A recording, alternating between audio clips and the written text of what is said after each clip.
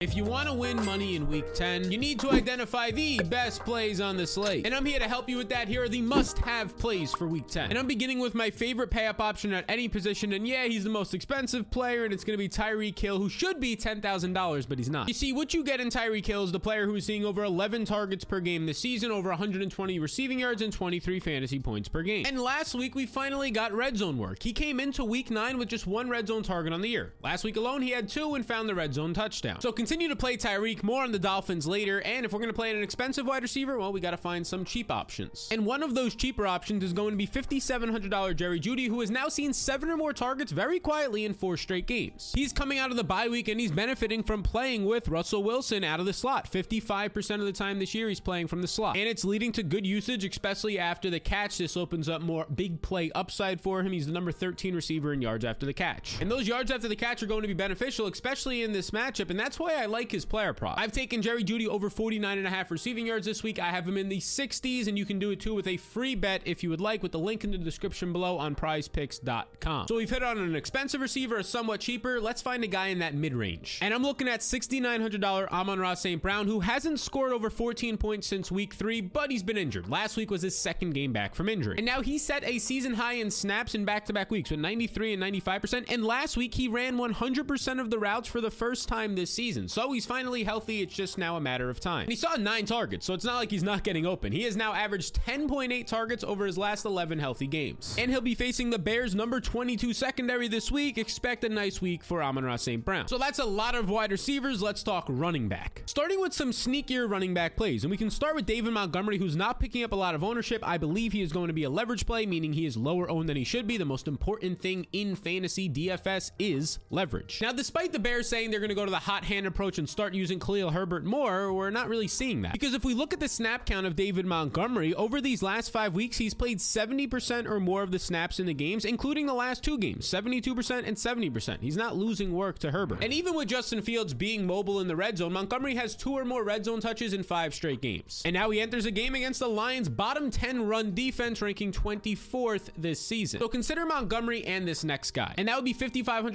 Najee Harris, who, if you watch our main slate videos, you know I don't think he's that great. But for the context of this 1 week, he's just $5,500. He's priced around a bunch of backup running backs like Deion Jackson and Nyheim Hines. And I'll say it again, he hasn't been great. He's number 64 in running back efficiency, and now there's rumors that Jaylen Warren might start seeing more work, the rookie, after this bye week. But I don't think it's all going to come at once. And he'll face a Saints defense that is continuing to see injuries and play worse against the run, ranking 17th versus the run. And of course, if Najee was picking up ownership, I'd have no interest here. It's mainly the price point and likely around 5% ownership. And now let's talk quarterback, starting with $6,700 Tua Tagovailoa, who I believe is a fantastic play. Basically every single week he's been great and under-owned. This week he'll finally get his credit and pick up some ownership, but not all that much. Tua is perfectly executing this offense. He's number 1 in efficiency, number 5 in accuracy. It's basically just get the ball out quick, get it out accurate to the fast guys who can get yards after the catch, and Tyreek Hill and Waddle, and he's doing that. He's been a top 5 QB in back-to-back weeks, and now is the second highest team total on the slate, coming in at just 7% ownership in the DFS Blueprint on Patreon, a 5-step system to help you win more and stop hitting the deposit button. Check it out. And not to mention, he faces the Browns' number 31 defense, a great play this week. I enjoy Tua double stacks this week with Tyreek and Waddle, and I also enjoy his over 265.5 passing yards. I have him above 280 yards this week. You can take this with a free bet up to $100 with a link in the description on prizepicks.com. You just use the code SAL22 on prizepicks.com, and anything you put in, they'll double up to $100. A free bet. You put in 20, you get 20. You put in 50, you get 50, all the way up to $100 rooskies. And now we can transition to the tight end position with $4,200 Pat Freiermuth. Oh man, I love this guy. He's coming out of the bye week and he's looking good. With Kenny Pickett this year, he averages 12 fantasy points per game and 7.5 targets per game, which is top 5 tight end usage. And over the last month of the season, mainly with Kenny Pickett, he is the number 4 tight end in overall usage. Only Kittle, Andrews, and Kelsey have seen better usage. This is great for the second-year player. And speaking of Kelsey, he's $7,800, $2,500 more than any other tight end, and it is a fair price point because he's scoring 38% more points than any tight end this season. Even at the price point, he's a top 3 tight end this week, averaging 9.6 targets per game and more than 200 air yards than any other tight end. Just massive, massive ceiling here. And let's keep this tight end train rolling. $4,100 David Njoku doesn't practice Wednesday, but he said he's going to play on Sunday, so just keep an eye on this. Now, before injury, Njoku was averaging over 11 fantasy points per game, a borderline top 5 tight end. He was quietly running 30 routes per game, which was fantastic for tight ends, and he quietly ranked 8th in tight end usage. All of that plus increased slot usage is great. If he plays, consider him and this running back. And that would be Dameon Pierce at $6,300. He did pop up on the injury report, so just be sure to track that, but he just had a career day. In week 9, he saw 27 carries for 139 yards, both season highs and career highs for the rookie, and now he's going to have a fantastic matchup. He faces the Giants' number 26 run defense, one of his best matchups, if not his best matchup of the year. This defense allows the 7th most rushing yards to running backs. Dameon Pierce is top 10 in rushing yards and 4th in broken tackles. Against the Giants tackling team that is just average, it's a good spot. And it's also a nice week for Josh Jacobs at $7,600 to bounce back. But right now, he's the 3rd highest owned player on the slate, surprisingly, according to the DFS blueprint. So I'm not as gung-ho to get him,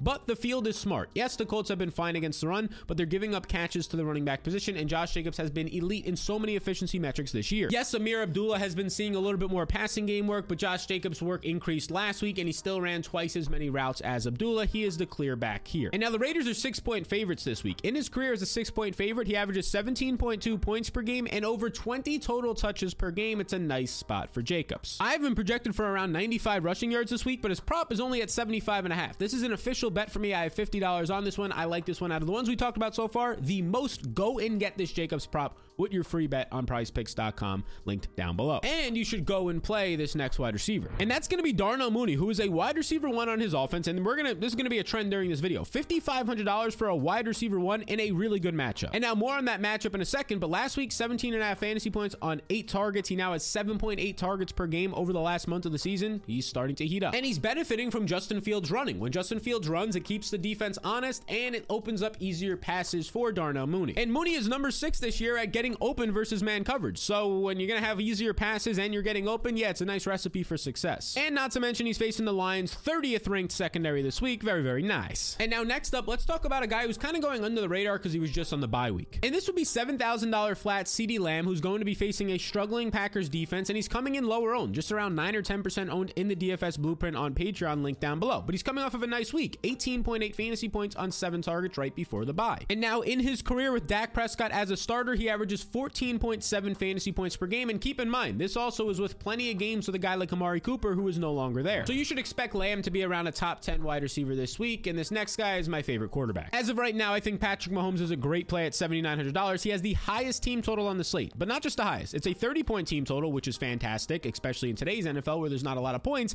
but it's 4 points higher than any other team. Normally it's a point or a point and a half. 4 points higher is significant. And in games when the Chiefs have a 30-point total, Patrick Mahomes averages 27 fantasy points per game. That is GPP winning scores. And you should feel good about him sustaining this type of production because he's throwing over 41 times per game, and he's facing the Jacksonville Jaguars' number 27 secondary this week. All things look fantastic for Mahomes. Don't overthink it. And don't overthink his player prop. It's just that 290.5 passing yards. I have him for 313 passing yards this week. Go take the over with that free bet on prizepicks.com. Now, if you're going to play Mahomes, you want to stack him up, and Travis Kelce is expensive, so we need to find some cheaper guys here as well. One sneakier option who's only coming in around 5% owned right now is Marquez Valdes-Scantling, who, look, I get it. He has not been great. Just 8 targets over his last 3 games. However, he's continuing to run routes in this offense. 33 routes run per game and playing over 70% of the snaps. Now, if we do look at this, his routes on the season so far, this number right here is the percentage of routes he's running compared to the dropbacks for Patrick Mahomes. So basically how many times he's out there for a passing play.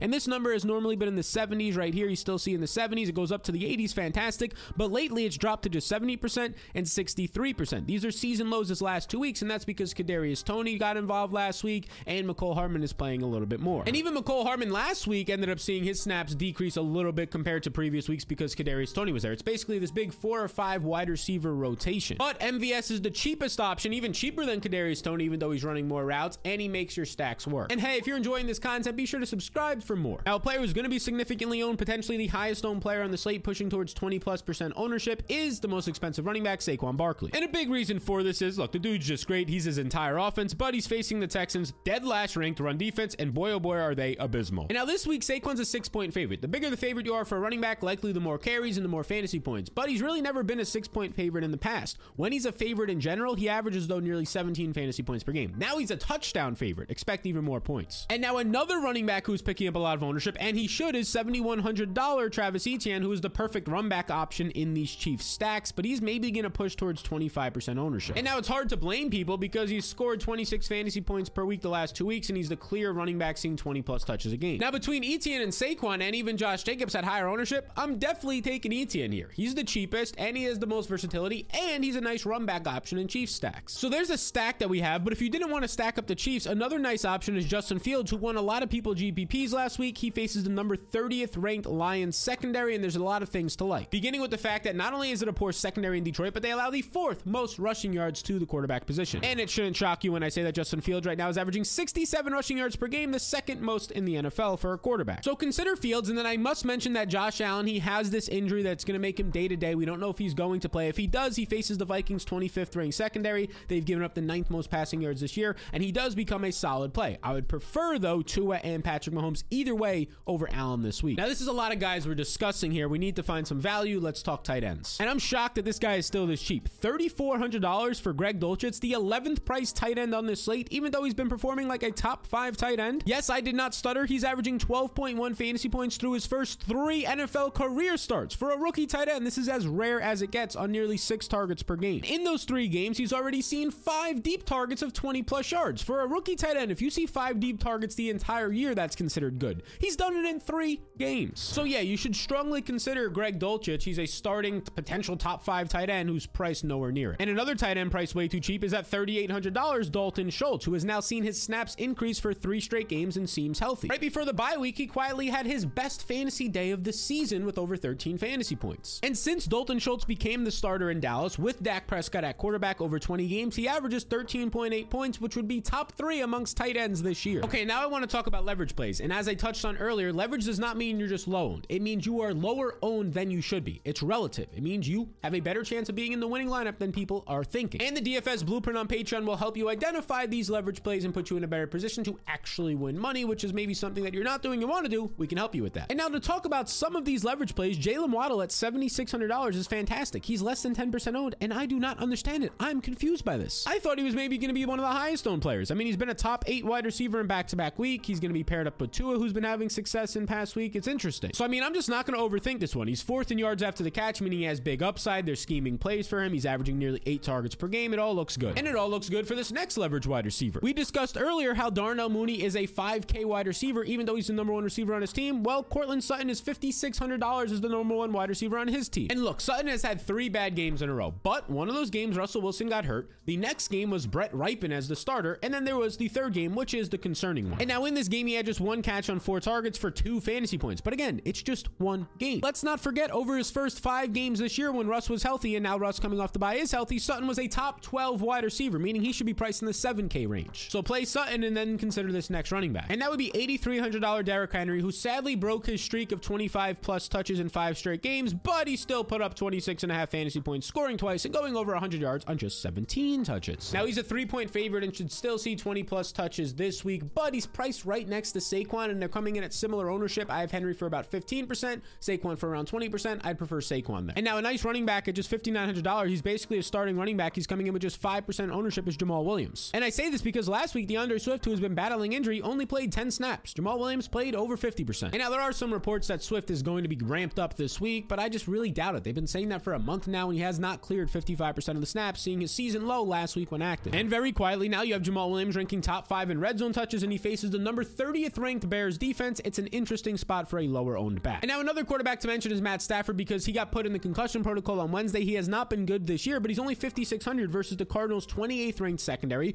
Earlier in the year when he faced them, he did not have Allen Robinson playing better like he is now, or Van Jefferson. The only reason he's worth mentioning is because of the matchup and because of the price point, but obviously track this concussion news. And now assuming Stafford plays, I like Cooper Kupp at $9,000. The problem is I like Tyreek Hill more, but it's only if you're going to be playing these stacks. Otherwise, go to Tyreek Hill, go to Justin Jefferson, go to DeAndre Hopkins. Now, you know how good Kupp is. He's averaging 11 targets per game, but his matchup might be even better. All of the Cardinals cornerbacks rank outside the top 65 corners in coverage this year. And now let's continue this theme of wide receivers in the 5K range, even though they're their team's number 1 receiver, with $5,300 Brandon Cooks, who look, only 73% of his targets have been catchable this year, meaning 27%, over a quarter of the balls thrown his way are not even catchable. And he's only topped 15 points 1 time since week 1. Davis Mills has not been good. However, he's facing the Giants' number 31 ranked secondary this week. If it was ever to happen, it would be this week. And hey, he's only coming in at 3% ownership in the DFS blueprint on Patreon down below. That is fantastic. I actually really like Brandon Cooks as of right now, and now this next wide receiver is at least a cheap option for you. And that would be Wan'Dale Robinson, coming off the bye at $4,700, kind of operating as the Giants' number 1 wide receiver right now, but there's one major issue. Robinson has not seen a single deep target this year, so when your team is not getting to the red zone often, and when they do, they run the ball, and you're not seeing downfield usage, it's really hard to have a big fantasy day. But the hope is that after the bye week, they get him more involved downfield and even in the red zone. Now, another cheaper leverage play who's even coming in lower owned is going to be Foster Moreau at 3,200, assuming Darren Waller is out. Now, very quietly with Waller out, he's been seeing 5 targets, 9 and 5. I mean, this is fantastic usage for a $3,200 tight end, and he's getting red zone work. Now, these are some of the players you must have if you want to win on Sunday. And if you want to see all of the best leverage plays and who exactly I'm playing and how much of them I'm playing, well, then be sure to tune into the Sunday How to Win a GPP podcast in the DFS Blueprint on Patreon exclusive, link down below.